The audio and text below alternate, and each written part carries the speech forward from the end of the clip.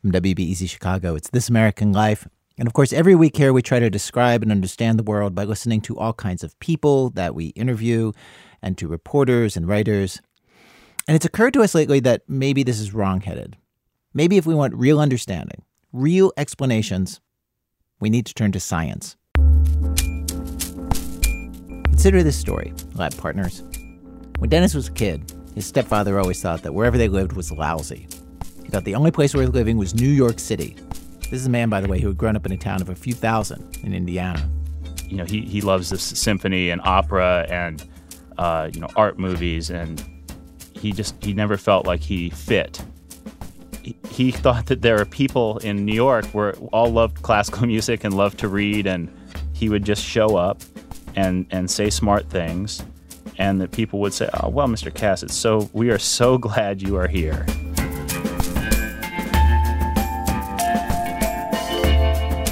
And so they moved to New York, the whole family, when Dennis was 12. It was awful.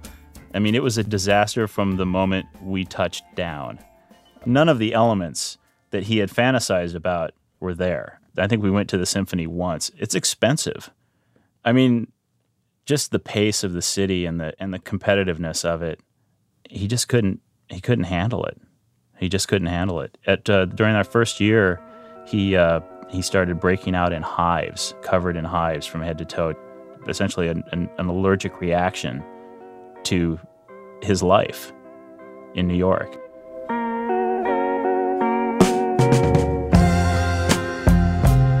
Now, science can help us understand this story. There's a notion in physics called the mediocrity principle. It declares that no place in the universe is more special than any other place. The ancients, remember, thought that we are at the center of the universe. The sun and the stars revolved around us.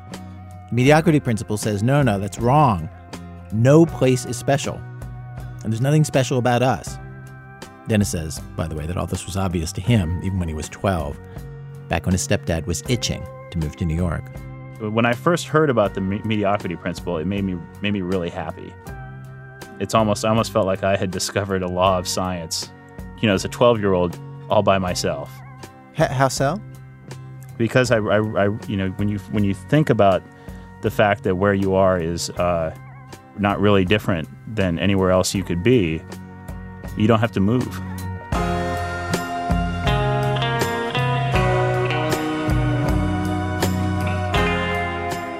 What can the laws of physics tell us about our everyday lives?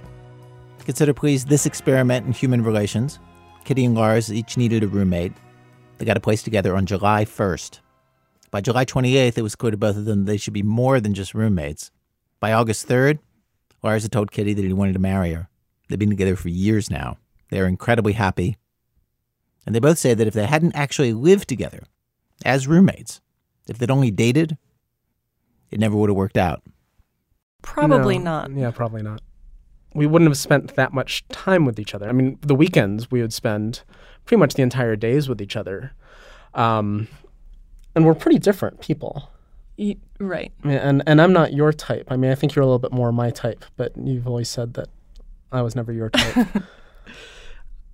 I also don't think we would have stayed together necessarily had we not been living together.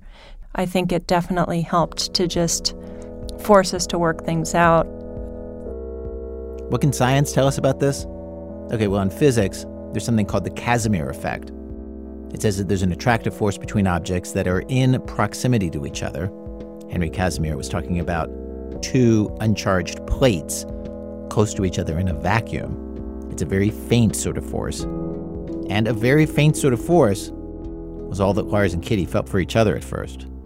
I mean, it kind of just crept up on me. I mean, we were spending lots of time together, and towards the end we're flirting and whatnot, but it really didn't quite dawn on me until, we're on the couch kissing. Even the night that we actually, hooked up or whatever, I remember what we were doing. We were watching A Clockwork Orange, which is not the most romantic movie. Wouldn't have been playing that movie had I thought we'd been getting together that night. So, and it's the most, violent, misogynistic movie ever made, and yet we fell in love over it. It's our movie. Yep. That is a strong feeling of romance to overcome that barrier. Right. Well, I'm it sorry. still kind of creeps me out a little Yeah. bit. I'm a little embarrassed about that part. Right, but that proves how inevitable. I mean, if you yeah. can, if you can make lovey eyes at each other during that movie, there's no stopping us.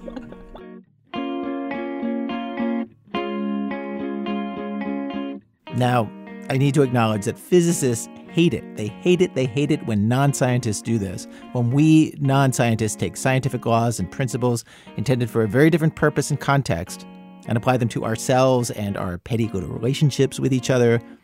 Witness, please, the attitude of Dave Kestenbaum, PhD, who used to be a high-energy experimental particle physicist on the team that discovered the top quark at Fermilab.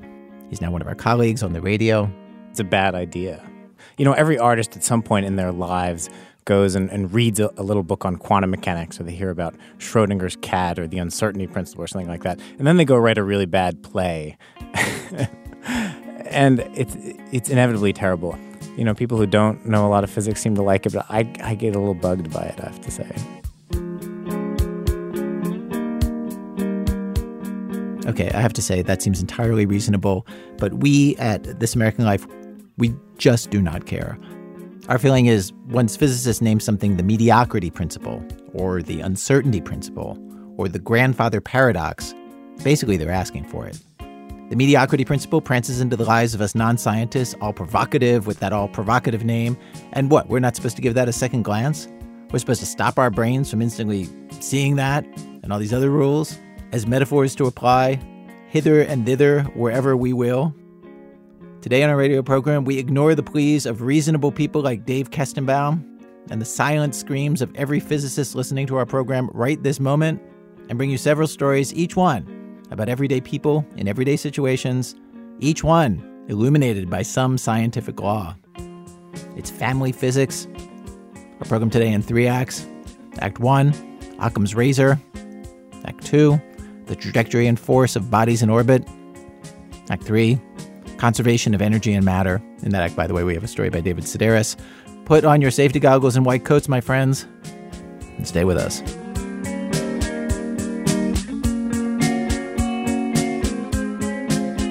Act 1, Occam's razor. Okay, this is a story about a family that had one theory about how to explain their lives. And then at some point, that theory came to seem inadequate. It did not seem to explain the data and evidence before them. And they switched to a different theory. Chris Beam tells the story in Los Angeles. David Palladino grew up in an Italian family in an Italian neighborhood west of Chicago. It was the kind of place where, in the early 70s, all the kids wore Italian colors, ate Italian beef and sausage from the corner store, and threw money at the Virgin Mary statue at the Feast of Our Lady of Mount Carmel. But while David is Italian too, he has many childhood stories about things people said to him that just didn't make any sense. In Sunday school, the other kids called Dave Chocolate Bar and Blackie. People asked him who his real father was. When he went into stores, the clerks would sometimes follow him around as if he was going to steal something. When David was 10, his family moved into a townhouse in a more integrated area. Dave went out to play in a nearby playground. This kid was there playing. He was, a young black kid, and he starts talking to me, and, he was much more outgoing, than I was. He's asking me questions. He's like, oh, do you curse, and stuff. I'm like, no, I don't swear. My mom would kill me, So, and he's like, yeah, I do. I don't care. So we're like having a good time, and I was like, yeah, you want to see my, place? He's like, yeah. So, we walk. It's like, a minute away, and so we're walking around the backyard area. There's like these tall hedges, and then there's the sliding glass door. So as we walk around these tall hedges into the backyard, my two sisters are coming out, Lori and Sherry. And so we walk around the corner, and he stops dead in his tracks. And he's like, what them white girls doing in your house? And I was like, white girl, those are my sisters. And he's like, your sisters? And I'm like, yeah. And then all of a sudden, my mom comes out, and my dad's like right behind her. It's like, oh, Davey, who's your friend? And he's like, who's that? I said, oh, that's my mom. And he's like, your mom? And then my dad is right there. And I'm like, oh, and that's my dad. He's like, your dad? And he like looks at me, and then he looks at them, and he's like, oh, man. And he left. He left.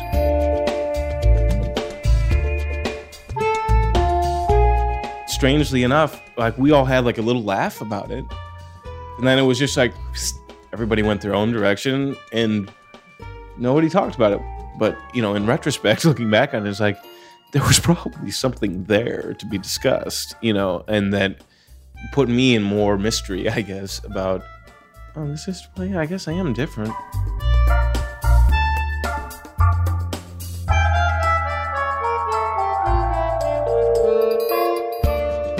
Carol and I met in high school.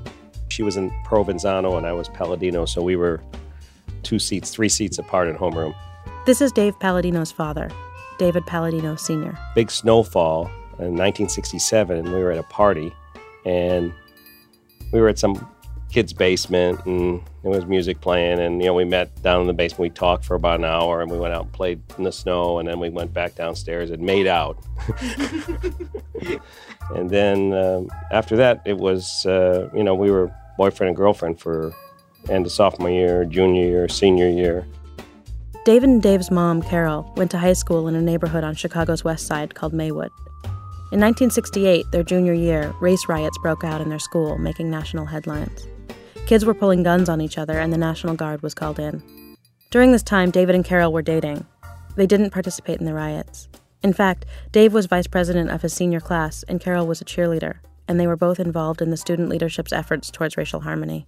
We were trying to, mix the races a bit as far as getting along and meet each other. Where before it'd just be all white people, at our parties, and black kids would all have their parties. But we actually had some crossover things going on where black students were coming into our parties. And I remember we had some black kids come to one of our guys' houses one night, and they taught us how to do the boogaloo dance and all this at that time. So I remember dancing the boogaloo. Actually, the role that I played at the high school, I was on, in quotes, cross-section committee. This is Dave's mom, Carol.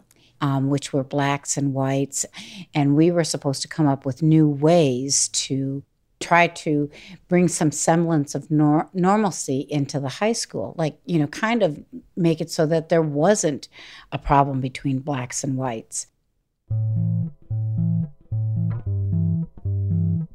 I started hanging out more with the girls that hung out with with black people. That's the best way I think I can say it. And so what would happen after basketball games was we wouldn't go hang with the white guys. We'd go find out where the black guys were. And, and for me, it was seeing a different culture. I can remember it then because these gals grew up differently than I grew up. And so it was just me having a different level of understanding. And of course, being the liberal that I was then, it was like, this all felt right.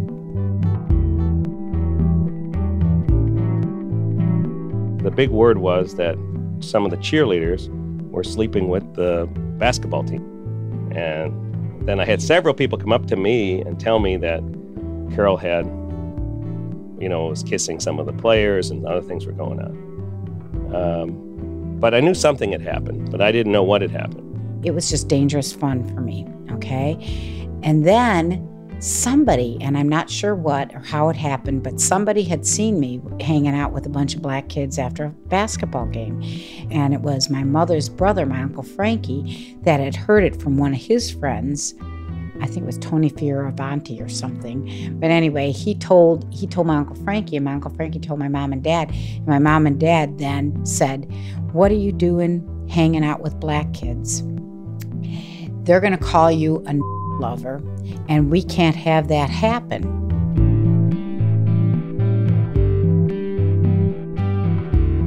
So then I used to sneak around. And, and the easiest way for me to sneak around was make sure that there were other white girls there. At this point, Carol began seeing one basketball player in particular, Keith Rash, a black student 1 year behind her in school. I was hanging out with Keith, but I was also hanging out with Dave. I was living the wild life. And let's see. I screwed around with both of them. That's about as plainly as I can say it. But the problem is that also never really understanding how I could get pregnant, when I could get pregnant, or anything like that. So we used no form of birth control.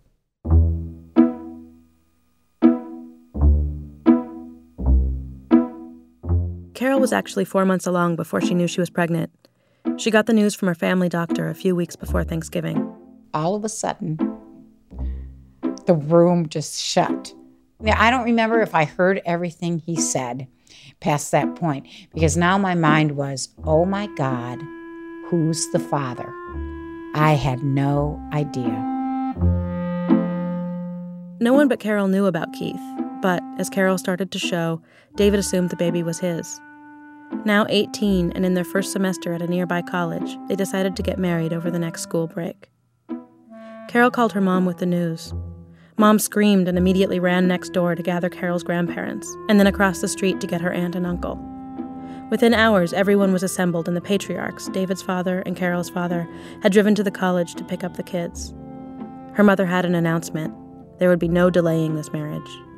They were to get their blood tests and rings the next day, the wedding dress the following day, and they'd be married by the end of that weekend by the parish priest. Carol says they were both in shock. Okay, so then Dave says, God bless him, really. The truth is, to try to stand up to my parents, he said, but that's not what we planned. We want to wait, and we want to get married over Thanksgiving. My dad, he said, what do you mean you want to wait? He said, what's the matter? Don't you want to marry my daughter? And there was a pound on the table, too. This is the best shotgun wedding I can think of. And totally Italian stuff. So, if I ever thought that I was going to have a moment to confess anything, I knew right then it was gone. Absolutely gone. And, from that moment on became a daily prayer. In my mind, I could see the baby coming out and being black, and then everybody in the room going like this. And then me coming out and trying to tell Dave. So I go into labor, and I'm petrified, in pain and petrified. And then he comes out, and they show him to me, and he looked white to me. He had a whole bunch of black hair, but what baby didn't have a black hair? He had dark eyes, but what baby didn't have dark eyes? And we had a lot of darkness in our family. But he didn't look black. So I was like, oh, God, thank you, thank you, thank you.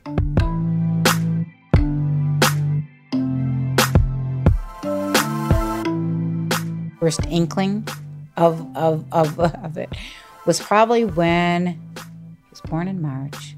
It was probably toward the end of that summer, because I was outside a lot with him. And when he was out in the sun, he got darker. And I was like, uh-oh. At the married student apartments, we had a little swimming pool out front. And Davey was out, and he was out in the full sun, and he got brown like that. And immediately looked like, he could have been a black kid. It was dark.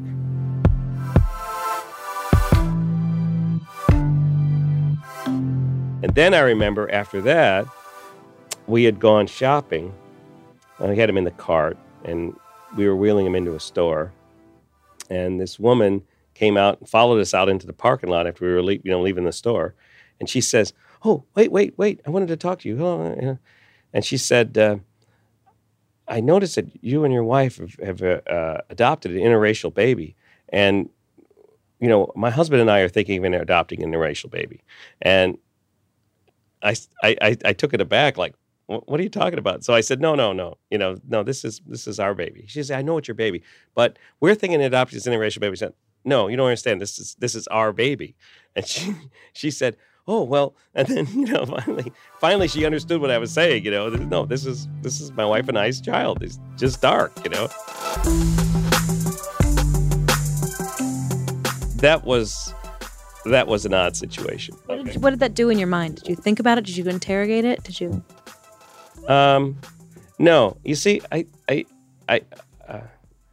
had a lot of time to think about it since that. And, I think what's interesting is that your mind, if they have a belief system that they've put together and they build their life on that belief system, that it's very hard for that belief system to be shook or changed by facts. So I don't know how to say it, but I had a belief system that he was my son. I saw him born. I was there at the birth. I was there. I was with his mother, and he was my son. So many times I can tell you, we'd say the same story to anybody that would say, especially when the two girls came along and they were so fair. They'd say, well, he doesn't look like the two girls. And we'd say, well, that's because, he's got the olive skin from the family. My grandfather's really olive skinned. And, Dave's mother, she's German, but she's got this dark black curly hair, and he's got the same dark black curly hair. I was a science teacher, so it wasn't like really stupid, okay?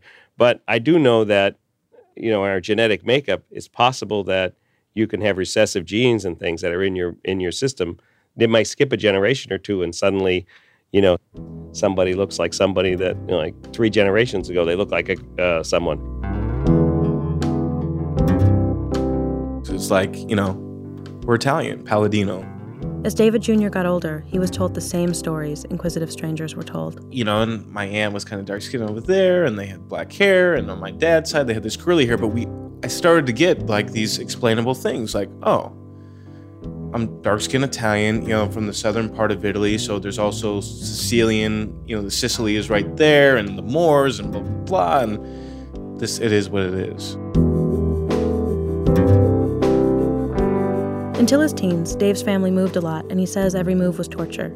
His 2 sisters would just be asked the regular questions, like, where are you from, and what music do you like? But Dave would be asked, who's your real dad, and were you adopted? So Dave learned to preempt the interrogations.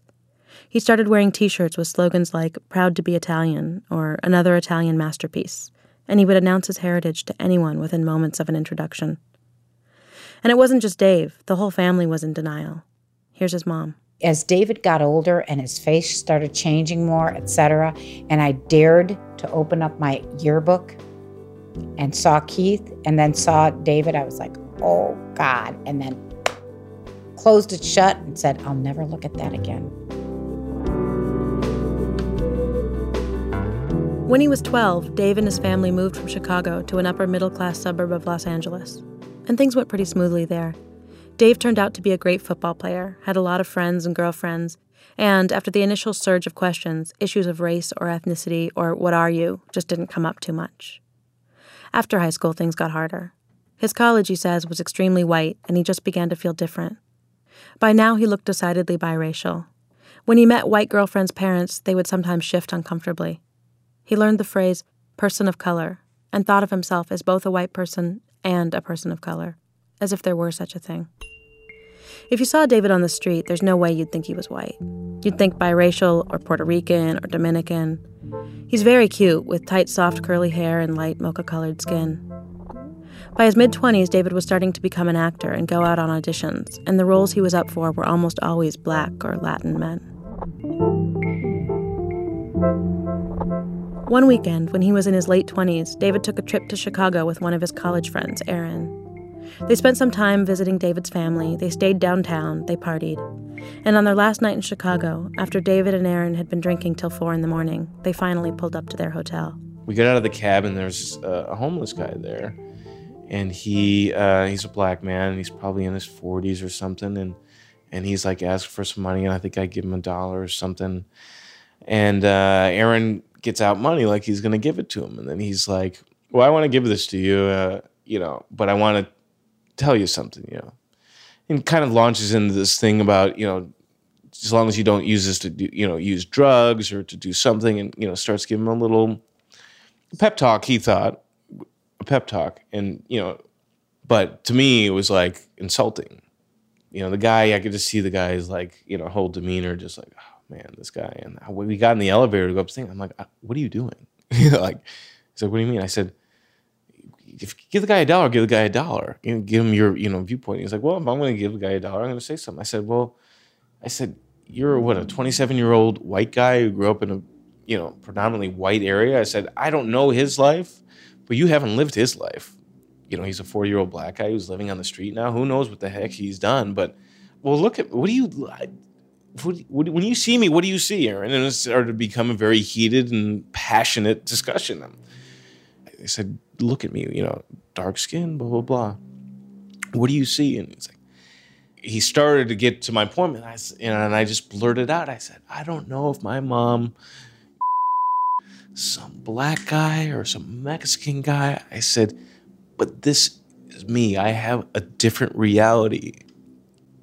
And when that came out of your mouth, what did That you... came out of my mouth like, you know, I don't know how to even describe it. You know, it's just one of those things where you just like, did I just say that?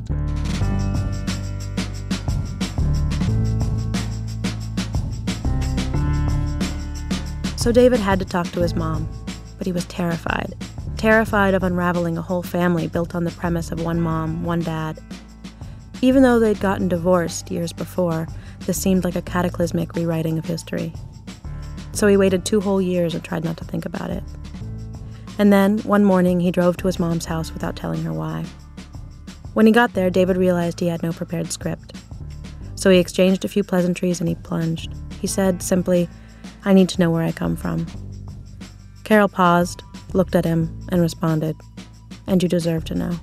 In that moment, you know, I don't know, it's like a lifetime happened. And then it was just like, okay. And she said, Dave Palladino is not your biological father.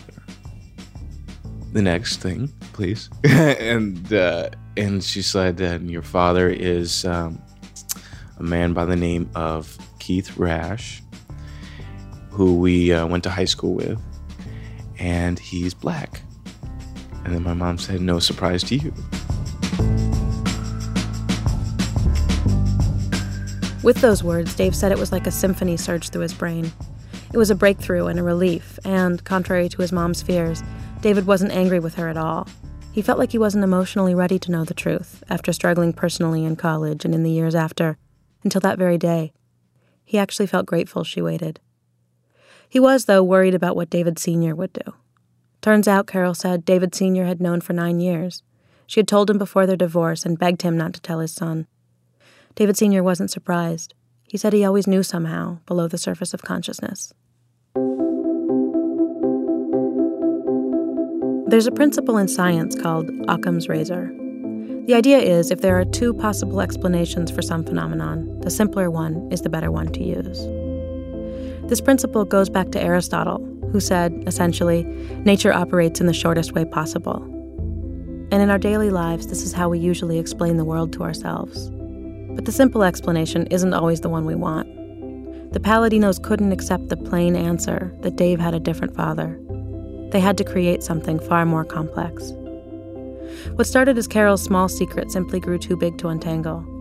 When David was born, she believed he was her husband's son, and when David Sr. believed that too, months and even years later, she thought to herself, why shatter that relationship? She was so busy with 3 kids, she could often forget about David's coloring, sometimes even convincing herself that he might be her husband's anyway, that maybe there was something to that recessive gene idea. David Sr. did a similar dance, pushing disturbing questions out of his mind because subconsciously he wanted his family, his world, to remain intact.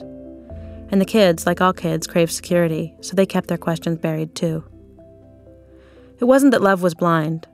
It was that everyone was blinded by the fear of losing love. No one wants to disturb the fragile bonds that keep us standing. Dave says a lot of people don't get this, don't understand why his family didn't always know he was black.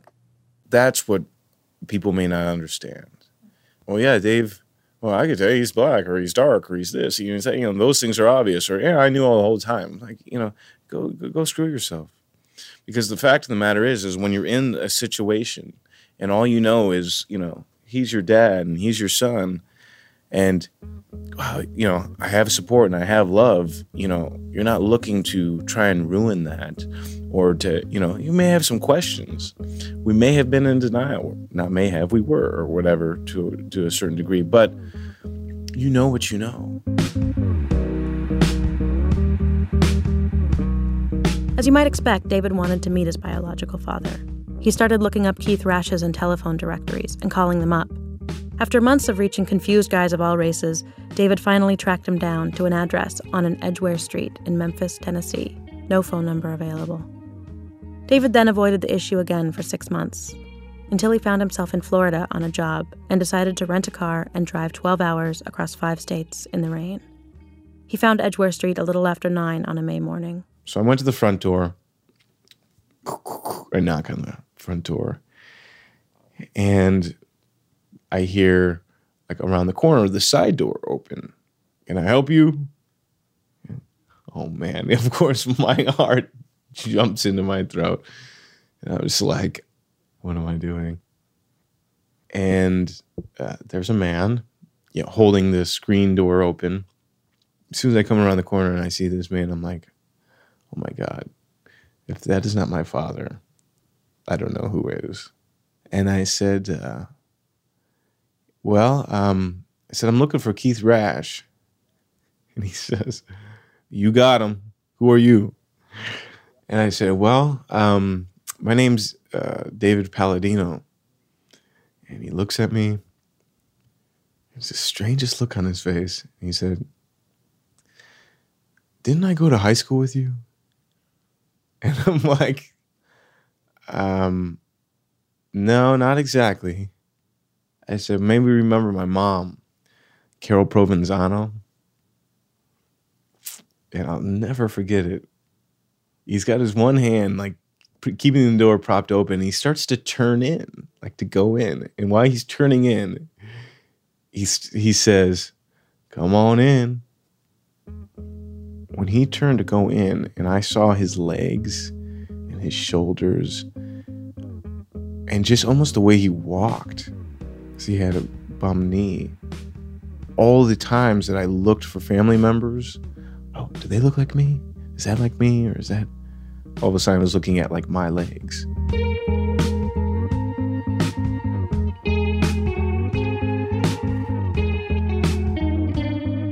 Keith Rash moved to Memphis about 18 years ago and now works a security night shift at the FedEx hub. A few months ago, David and I went to Memphis to visit Keith. He's a gregarious, smiley guy, eager to please and excited that he has this brand new son. His apartment is almost entirely bare, save for a dining room table, a bed, and some empty boxes, and framed photographs everywhere. Underneath the bed and in the closet, there are more pictures, boxes and boxes of them, in albums and in bags. Now this guy here, you see the resemblance? Yes, absolutely. But yeah, I think that him and Dave look a lot alike. They do. Yeah, this is Henry Rash. He's from... In the time since his first trip to Memphis, Dave has been welcomed into the Rash family. He's met his half-brother and the rest of the family at a reunion in Chicago. He's making plans to spend some time with his grandmother in the next few months in Los Angeles. Keith gushes and fawns over Dave, bragging about his acting gigs and comparing his good looks to his other son, Shelley. He says they're practically identical. Shelley was raised by his mom across the country, though he would visit Keith sometimes. Keith shows us photos and tells us stories about his past. There are a lot of people who have died or who he's lost touch with, and he alludes to difficult years and a few run-ins with the law. Now, he says, he lives through his two sons, and he doesn't have many friends or much of a life in Memphis. He's more stable, mostly watches television, has a few drinks after work. Dave also brought pictures to show Keith. He pulls out a baby picture and some kid shots with his sisters. Got a couple here when I was just a little man.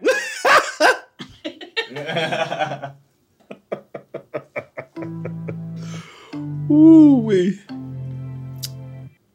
Yeah, I tell you, you do look a little Afro-American on that, don't you? Compared to, yeah.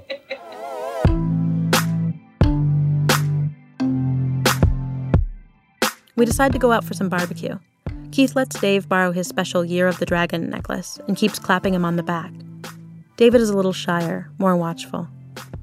On the way, I get this glimpse of what Keith is like. His personality is huge. He's funny and charming. He won't call me my first name Chris or my last name Beam, but Beamer. It's hard not to like him. While we're out, the waitress seems to take a shine to Keith, and he, slowly easing his eyes over the rim of his whiskey glass, tries to pick her up, right in front of his son and a radio reporter with a foot-long microphone. So that means you're going to be busy later. See, the reason I asked, let me just cut to the chase, right. Okay? We're going back by my house. Okay. I'm taking off from FedEx tonight. Okay. And I thought it'd be nice if you might come by and keep this going here. Why not?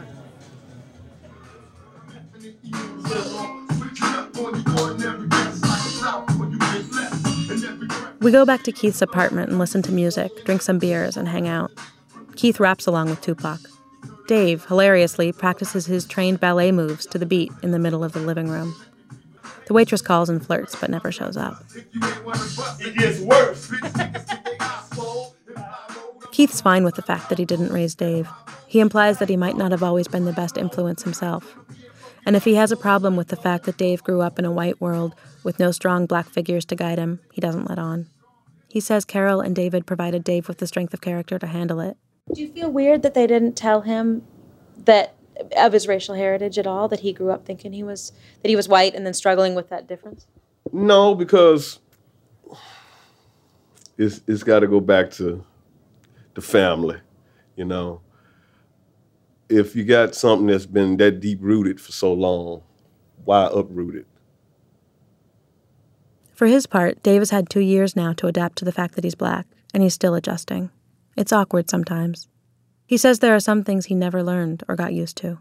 Because just the mechanics of not ever really being around a whole lot of black people, that when I'm ever around, you know, more than probably 3 or maybe 4 or like a bigger group, that I'm not like I'm crawling in my skin, but that I'm just not as solid as I am sitting here right now. So you're nervous? And it's not like I'm sitting there the whole time kvetching, you know, and be like, oh my God. But I'm like, I'm just not as settled all the time. You know, I'm not as present or as centered as I am like sitting here talking. I think that somebody who's known all their life that they're half this and half that is probably has that more of an identity maybe.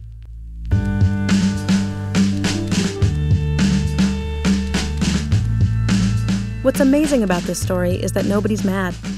Keith's not bitter that he had no access to his son.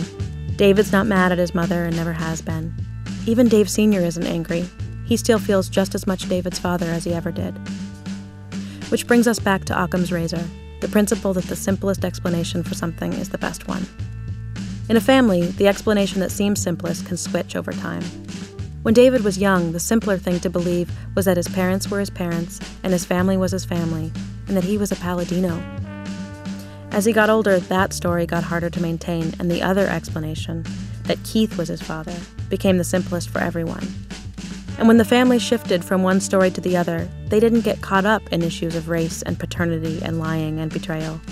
When the truth came out, the truth that the whole family was fearing for so long, it didn't spark any great trauma at all. It just put people at peace. Chris Beam in Los Angeles. Coming up, David Sedaris conducts an experiment with fluids and heat in a 2.5-foot tube. That's in a minute. The Chicago Public Radio, when our program continues. This American Life, I'm Ira Glass. Each week in our program, of course, we choose a theme, bring you a variety of different kinds of stories on that theme. Today's program, Family Physics. Stories of everyday life, which we come to understand better by applying the laws and principles of science. We have arrived at Act 2 of our program, Act 2, the trajectory and force of bodies in orbit. Jon Ronson is a writer living in England. He does an occasional documentary story for British television. And he tells this modest story of the universal laws which govern our daily behavior. In it, he is in a reluctant orbit around his parents, and his parents are in a rather energetic orbit around, well, you'll see. My family runs a hotel in the Brecon Beacons mountain range of mid-Wales. I go home to the hotel every Christmas, and at some point I always manage to say, I treat this place just like a hotel. And it always gets a big laugh. Sometimes famous people stay at the hotel too, which my parents treat as a perk of the job. My mother always calls me up when it happens. When the British TV news reporter John Cole was there recently, my mother phoned me up and said, guess what? John Cole's staying here. Oh, and he hasn't heard of you. A few years ago, John Burt, the Director General of the BBC, came in to have lunch. My father approached his table. Are you John Burt? He asked. Yes, said John Burt. I wonder if you can help, said my father. The TV reception in this area can be all crackly and fuzzy. Is there anything you can do about this? I think my father wanted John Burt to get onto the roof and fix the aerial. We spoke about all sorts, my father told me on the phone afterwards. The problems I'm having with my car. He couldn't believe it's been in the garage 6 times. Oh, and he hasn't heard of you, added my mother on the extension line.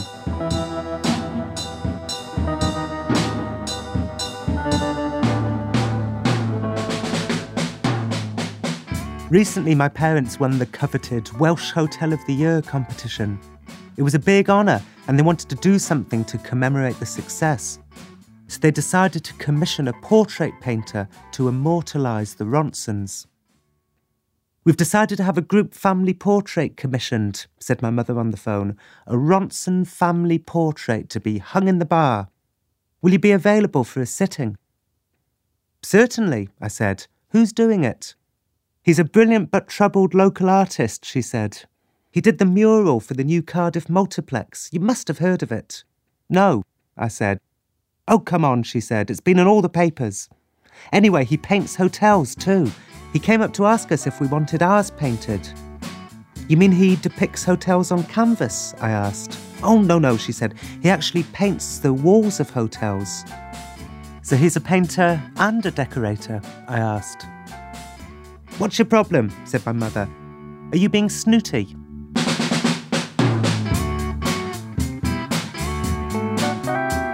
It turned out that the brilliant but troubled artist's particular subspecialty is painting celebrities in classical Renaissance settings, like Clint Eastwood ascending to heaven surrounded by angels. His loving recreations of celebrities set my parents thinking. So many famous people stay at their hotel. What if the Ronson family portrait was extended to include celebrities? Listen to this, said my mother on the phone the next day. We, the family, will be standing in the grounds of the hotel, surrounded by famous people. Which famous people? I asked. You mean the famous people who've stayed at the hotel? Oh no, said my mother. Any famous people that we choose. I fell silent on the other end of the phone, trying to let the incredibleness of this proposed project sink in. My mother carried on. She said, we're working on a tight deadline. Send a Polaroid of yourself to the artist. You have to come up with your 3 famous people by Wednesday. Living or dead, comedian, statesman, actors, anything. Let me clarify this in my head, I said. There's nothing to clarify, said my mother. Don't you think it may come across as a little self-aggrandizing? I asked. I'm choosing President Kennedy, Gandhi and Churchill, said my mother. My father came onto the phone. Who are you choosing? I asked him. Gary Player, Arnold Palmer and Jack Nicklaus, he said. All golfers? I asked. Who are you choosing? Asked my father. My mind drew a blank. In fact, I began to panic. I imagined in hundreds of years' time, notable art historians gathered around the painting, making sarcastic comments. Paintings are so permanent. I was to be frozen in time for eternity with 3 celebrities. And now the question was, which celebrities best represented Jon Ronson's essence? It was easy for my father. It was as if each of his 3 golfers portrayed a different subtlety to his personality. There was Arnold Palmer, the kind and thoughtful golfer with a common touch. There was Jack Nicklaus, the fiery, steely golfer who once said, nobody ever remembers who finished second at anything. And there was Gary Player, the philosophical golfer whose 10 commandments for life, as seen on GaryPlayer.com, includes the fox fears not the man who boasts by night, but the man who rises early in the morning. But who could I choose? I found myself feeling hostile to the whole idea, a hostility that manifested itself in a lazy choice of celebrities. I'm going for the Beverly Sisters, I told my mother on the phone.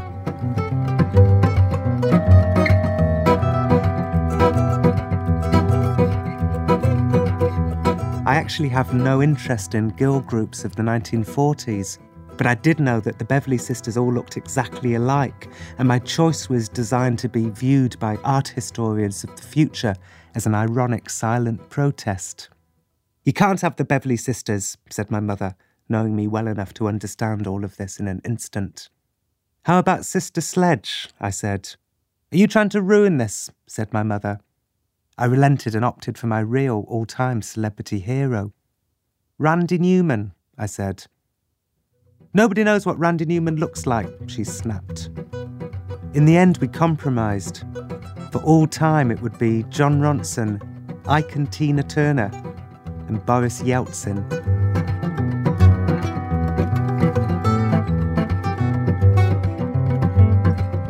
The Ronsons were going to be hobnobbing amongst the stars.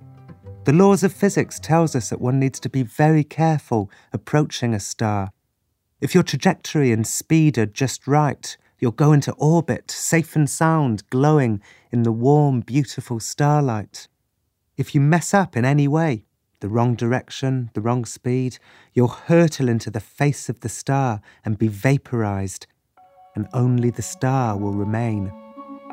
My parents were involving us in a very dangerous game.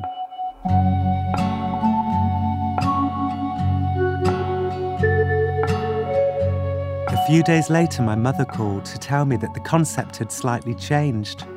Each Ronson, she said, would no longer be just standing and chatting to the celebrities. We were to be serving them drinks. This was, after all, a hotel. So now I was to be frozen in time in an act of subservience to Boris Yeltsin. A few days later, the concept changed yet again. It was back to standing and chatting, but this time the Ronsons would be talking and the celebrities would be listening. So you'll be talking, I clarified, and Kennedy, Gandhi and Churchill will be listening. What's the problem? Said my mother. Oh, nothing, I said. I'm just worried that people may get the wrong idea, that we consider ourselves as good as Kennedy and... What are you saying? Said my mother. Nothing, I said. I changed the subject. What will you be talking to Kennedy, Gandhi and Churchill about? What do you mean, what will I be talking to them about? Said my mother. Nothing. I'm talking to them about nothing. It's a painting. Maybe Dad will be talking to the golfers about the amount of times his car's been in the garage, I suggested. I sent in my Polaroids and we all waited. Months passed, and my father would telephone the artist from time to time to find out how things were going and when was he going to be finished. Most often the artist didn't pick up, and when he did, he was a man of few words, words that were spoken gruffly. Nearly there, he said. Are you pleased with it so far? Asked my father. Don't worry, said the artist. My father began to worry.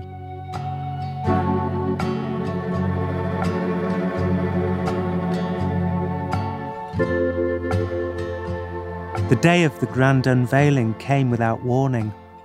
The artist just turned up one morning, carrying a large canvas covered in a white sheet. He propped it up against the bar.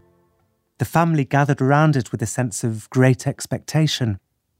Everyone looked at the covered painting and at the brilliant but troubled artist, trying to scrutinize his facial expression. It was, well, troubled. The artist said, I think you ought to know that I'm going through a creative stage which some people find difficult to connect to. There was a nervous silence. What I'm saying, he continued, is there's a possibility you may not like it. The Ronsons looked anxiously at one another. Then, with a flourish, the artist whipped off the sheet. There you go, he said. For a moment, the Ronsons just stared. My mother whispered, oh my God. She clutched her chest, yelped quietly, and stormed out of the room. My brother and his wife followed as a show of unity, slamming the door behind them. The artist was left alone with my father. They didn't make eye contact. They just stared at the painting. The famous people had all been painted with tender accuracy. There were a few celebrities like Clint Eastwood that none of the Ronsons had actually asked for, but that wasn't the problem.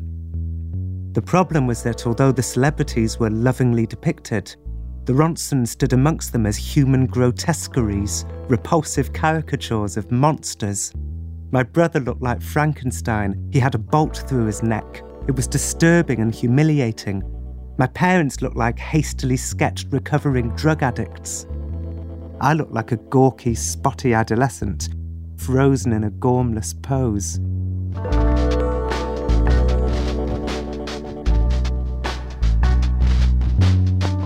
Sorry, said the painter, looking at the floor. We're not paying for it, said my father. There was a long silence. My father ordered the artist to paint the Ronsons out, and after much negotiation, he agreed. He turned my mother into Woody Allen. That's kind of humiliating in itself, that the easiest brush over would render her as Woody Allen. My father is Jimmy Carter. I like to think the artist chose Jimmy Carter, the famed peacemaker, to replace my dad in an homage to my father's diplomacy, as he was the only Ronson who didn't storm out. My brother was turned into David Rockefeller, and his wife was turned into Henry Kissinger, which I interpret as an act of hostility. The only Ronson left in the portrait is, oddly, me. The painting now hangs between the cigarette machine and the coat stand of the bar in my family's hotel, and it's the cause of much interest amongst the customers. They crowd around it, trying to guess who everyone is. That's Kennedy, they say. Look, Boris Yeltsin. Nobody gets David Rockefeller. I have to say, it's David Rockefeller. Ah, they reply, David Rockefeller. They stare blankly at the likeness of me, too, for whole minutes at a time, trying to figure out who exactly I am. I'm famous, I say. I've been on TV. But they all just squint and shrug. If my mother's there, she'll cheerfully pipe in. Oh, they've never heard of you.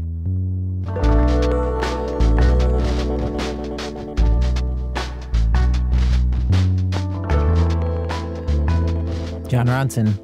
He's the author of The Men Who Stare at Goats and other books. The stars in my life will shine like sunshine. If only I can see your smiling face. Oh, this universe collapses on occasion. The stars in my life will stay in place. Act 3, conservation of matter and energy. Matter and energy are different versions of each other, and while you can convert one into the other, they cannot be created or destroyed. David Sedaris was reminded of this basic principle of matter recently when he tried a personal experiment of his own with an accessory he bought himself. His story was recorded in front of a live audience by Seattle Arts and Lectures. A quick warning to the squeamish. This story contains possibly sensitive content. There's nothing sexual or graphic, but some people might find it gross. I've always liked the idea of accessories. It was my search for something discreet, masculine, and practical that led me to the Stadium Pal. An external catheter currently being marketed to sports fans, truck drivers, and anyone else who's tired of searching for a bathroom. At first inspection, the device met all my criteria. Was it masculine? Yes. And proudly so. Unlike a regular catheter, which is inserted directly into the penis, the Stadium Pal connects by way of a self-adhesive condom, which is then attached to a flexible rubber tube. Urine flows through the tube and collects in the Freedom leg bag, conveniently attached to the user's calf. The bag can be emptied and reused up to 12 times, making it both disgusting and cost-effective. And what could be manlier? Was it discreet? According to the brochure, unless you wore it with shorts,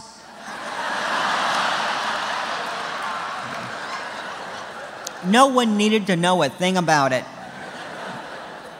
Was it practical? At the time, yes. I don't drive or attend football games, but I did have a book tour coming up. And the possibilities were endless. 5 glasses of iced tea followed by a long public reading. Thanks, Stadium Pal.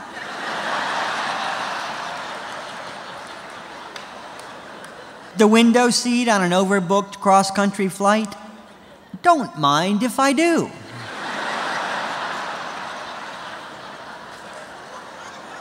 I ordered myself a Stadium Pal and realized that while it might make sense in a hospital, it really wasn't very practical for day-to-day use.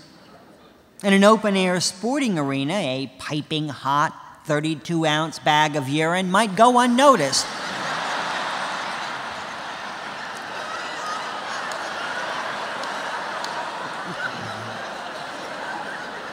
But not so in a stuffy airplane or a small, crowded bookstore.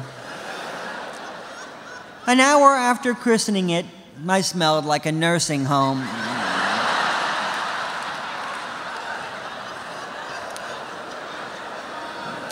On top of that, I found that it was hard to pee and do other things at the same time.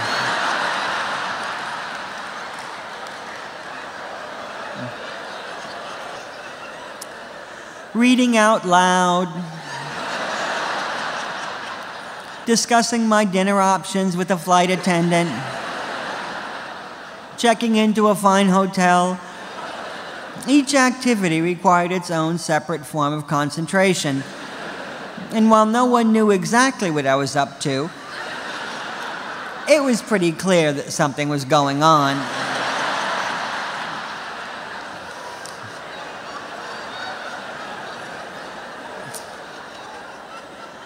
I think it was my face that gave me away.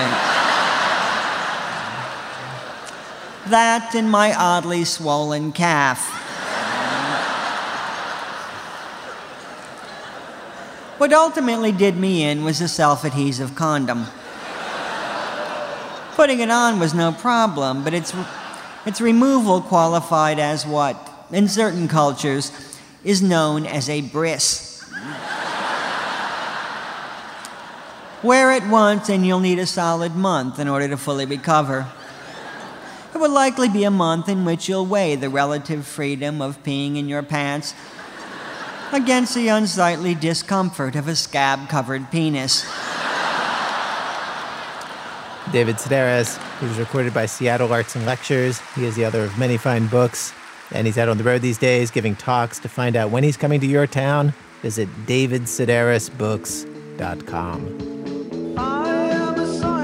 I seek to understand me, all of my impurities and evils yet unknown. I am a journalist, I write to you to show you I am an incurable and nothing else behaves like me. Well, our program was produced today by Jonathan Goldstein and myself with Alex Bloomberg, Wendy Doran, Starlee Kine. Senior producer for today's show was Julie Snyder. Contributing editors for today's show, Susan Burton, Rebecca Carroll, Jack Hitt, Margie Rocklin, Elise Spiegel, Paul Tuff, Nancy Updike, and consigliere Sarah Val. Music help today from Jamie Hodge and Sarah Val. Our website, thisamericanlife.org. This American Life is delivered to public radio stations by PRX, the Public Radio Exchange. Thanks as always to our program's co-founder, Mr. Torey Malatia, who explained some recent decisions at the radio station this way. I think you ought to know that I'm going through a creative stage which some people find difficult to connect to. I'm Eric Glass, back next week with more stories of This American Life. I am a scientist, I seek to understand me. I am an incurable and nothing else behaves like